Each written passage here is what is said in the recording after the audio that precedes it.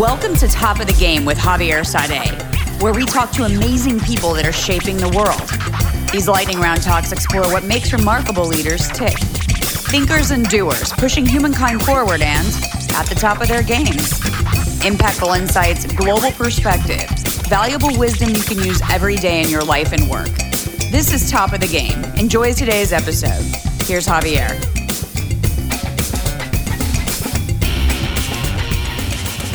Manny Medina is a remarkable human being. From an idyllic early childhood in Cuba to seeking asylum in the USA to an amazing success, a uniquely American story.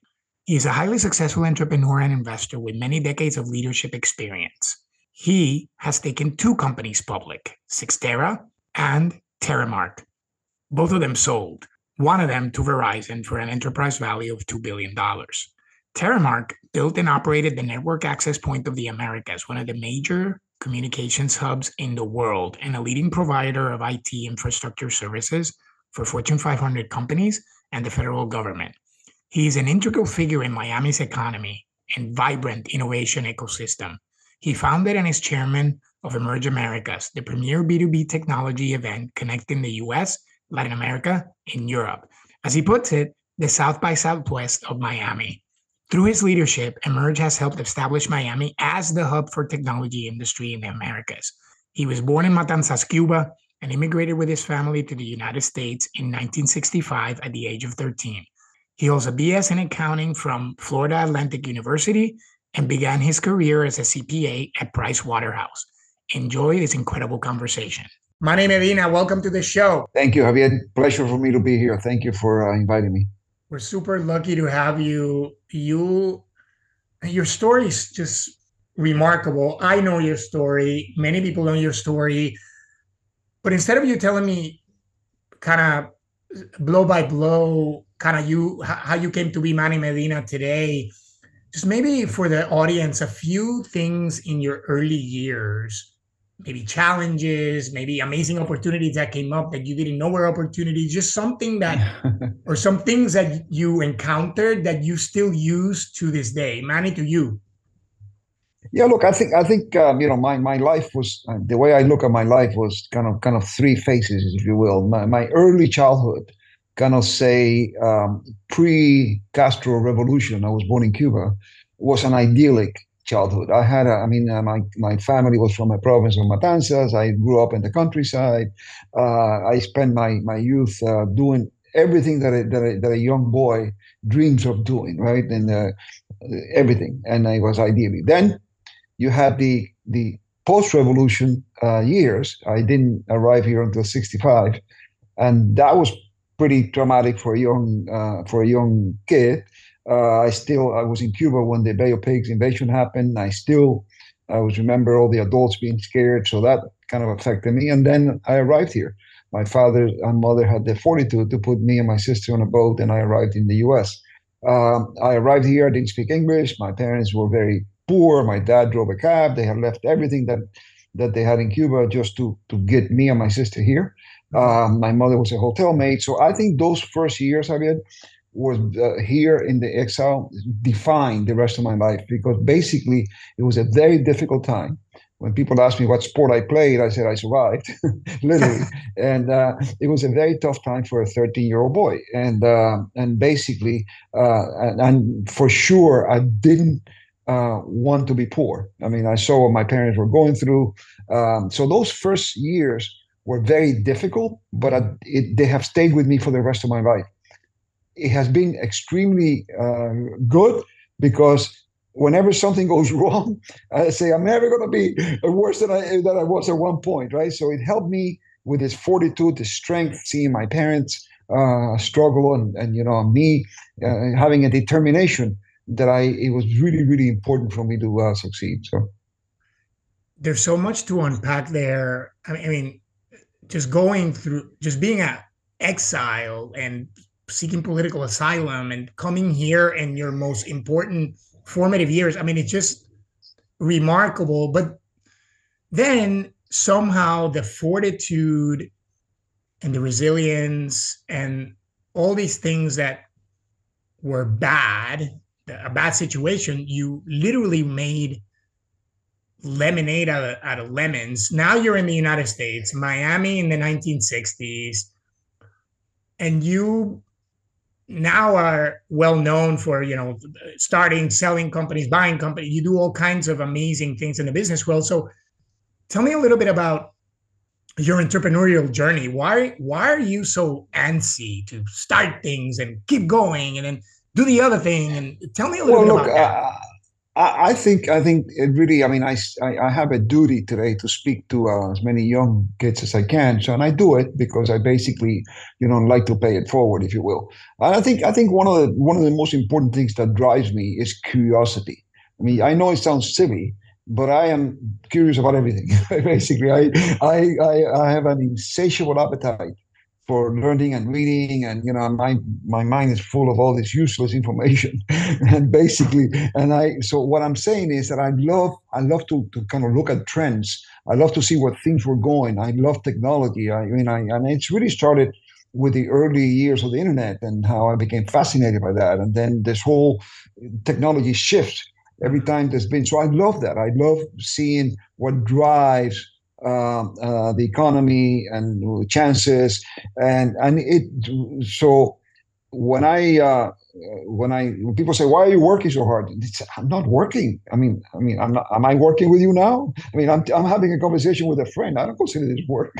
And basically, and I love, really following these trends and trying to be ahead of the curve and trying to be ahead of these waves that I've experienced through, luckily through my life, and I truly enjoy it. It's something that for me drives me, and that's really the main reason. I also, it's very important for me to pay it forward, not just in what I'm saying, talking to kids, but in doing things that actually help our community. I would have to live 10 lifetimes to pay back Miami what the city has done for me and my family after surviving the early years. So that also drives me. Is basically, I feel great. And I've been blessed to have great health. Why would I not take this opportunity that I've been so blessed with to try to pay it forward in doing all the possible good that I can. Yeah, a lot of that infrastructure. I mean, for the listeners, there's going to be links on the show on the amazing companies that Manny has started. I mean, he's been at the front edge of the wave. He saw very early on that without data, the internet is nothing. So the infrastructure required to actually deal with that data. But let's stick with this issue or this topic of paying it forward. You are a pillar of the Miami community. Everybody knows you. You have done a lot of stuff, but I want to focus on this Emerge thing that you started and you're still chairman of, which I think most people know what it is. But describe describe that thing, what it does today, not the conference, but just generally what it does to the ecosystem of such a vibrant city that is getting so much influx. Now all of a sudden it's got a life of its own. Yeah. Well, look, for me, having founded a technology company headquartered in Miami, and the company grew. I took the company public. The company grew. It was a multinational company all over Latin America, Europe, North America. It always frustrated me to see that Miami didn't get any respect when it came to technology. As a matter of fact, it also frustrated me when I met young entrepreneurs or young founders from Latin America.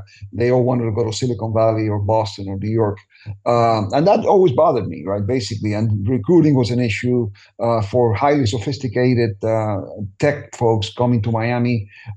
So when I sold the company in 2012, I just kind of thought through. I said, what can I do to begin change that, to try to move that into a direction of Miami, because we have every attribute, right? Basically, we're a friendly city, totally bilingual or even trilingual, and we had all the attributes, great universities, etc. So Emerge was inspired by an event called South by Southwest, which happens every year in Austin, which I attended just about every year. And I said, listen, if this is happening in the middle of the country, I think we can do something similar that kind of ties in Latin America, Europe, and North America with a startup entrepreneur tech. kind of focus to it, like what is happening lately. And we did. I put all the. I mean, my daughter, after telling me that I was crazy, which is continuously done since she was a kid, Yeah. joined me and said, "Let's go do it." And I did it. We did it. We brought in all these constituencies. We brought in government. We brought in all the enterprises. We brought in all the universities, which was really crazy putting them all together, right? Because they and that's so the whole idea. We did it at the Miami Beach Convention Center. This will be the 10th year anniversary in 2024, and I said, let's just do it. And we spent 2 years evangelizing it. The first event was in 2014. And for the first time, you began kind of putting tech, Miami innovation, entrepreneurship in the tech world together. And we've been blessed that the event was much needed. It's become really amazing now. Last event, we had 60 countries. We had 25,000 people, but it's not just a number of people, it's the quality of people, C-level, founders, entrepreneurs. The heart of the event is the startups. We invite startups, a big presence from North America, Latin America, and Europe. We get 500 to 600 submissions. We select 100.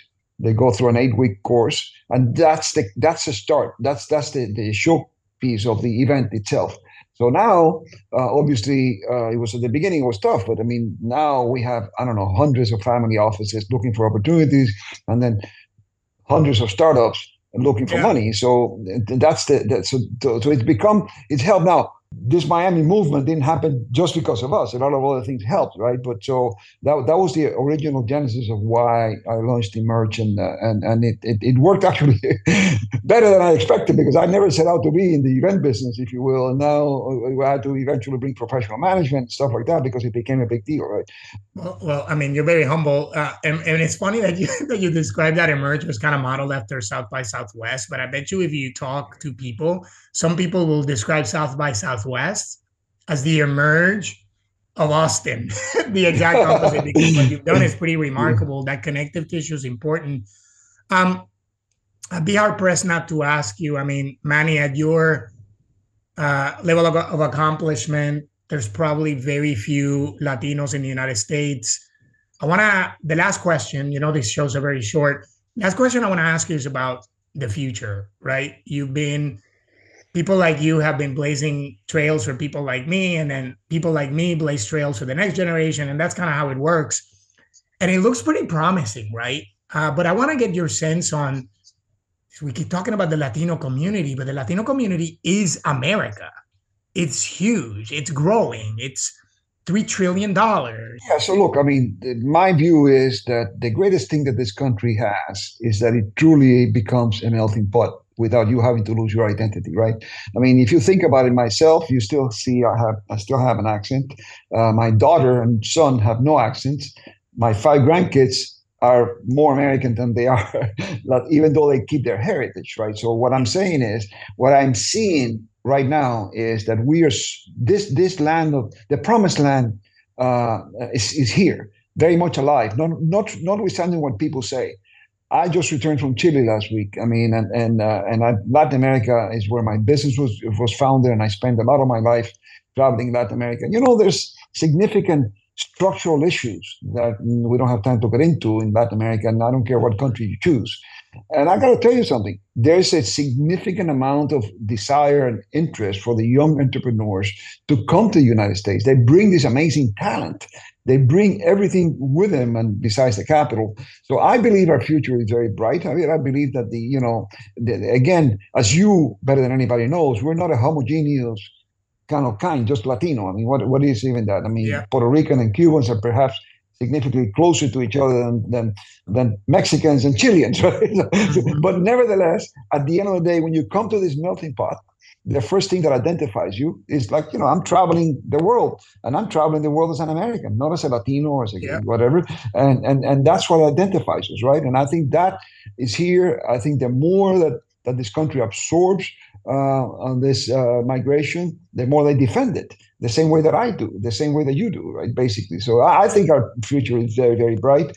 And I think all of this, and listen, we're always going to have, immigration is always going to be a sore issue, right? But basically, but I think that as time passes, I believe that the temperature will decrease significantly, particularly when you have an aging population that really needs this young blood coming in here, right? So, with all of its blemishes and challenges, America is an incredible place, and we're both lucky to call her listen, home, along with 350 million people. I'll tell you, the luckiest thing that my sister and I had was that my parents had the fortitude to put us on that boat and bring us to the greatest country in the world. I mean, I have 100%. I mean, this is I cannot even imagine anywhere else where we would have gone. So yes, it is. And I'm a big believer and a big defender. We're lucky that your parents put you on that boat. Manny, thank you very much for your time. Thank you, Javier. I'm honored that you chose me, and obviously, congrats on a great podcast. We hope you enjoyed today's conversation. For information and links about today's guests, check out the show notes and visit topofthegame-thepod.com. Your host, Javier Sade, the show Top of the Game. Thanks for listening.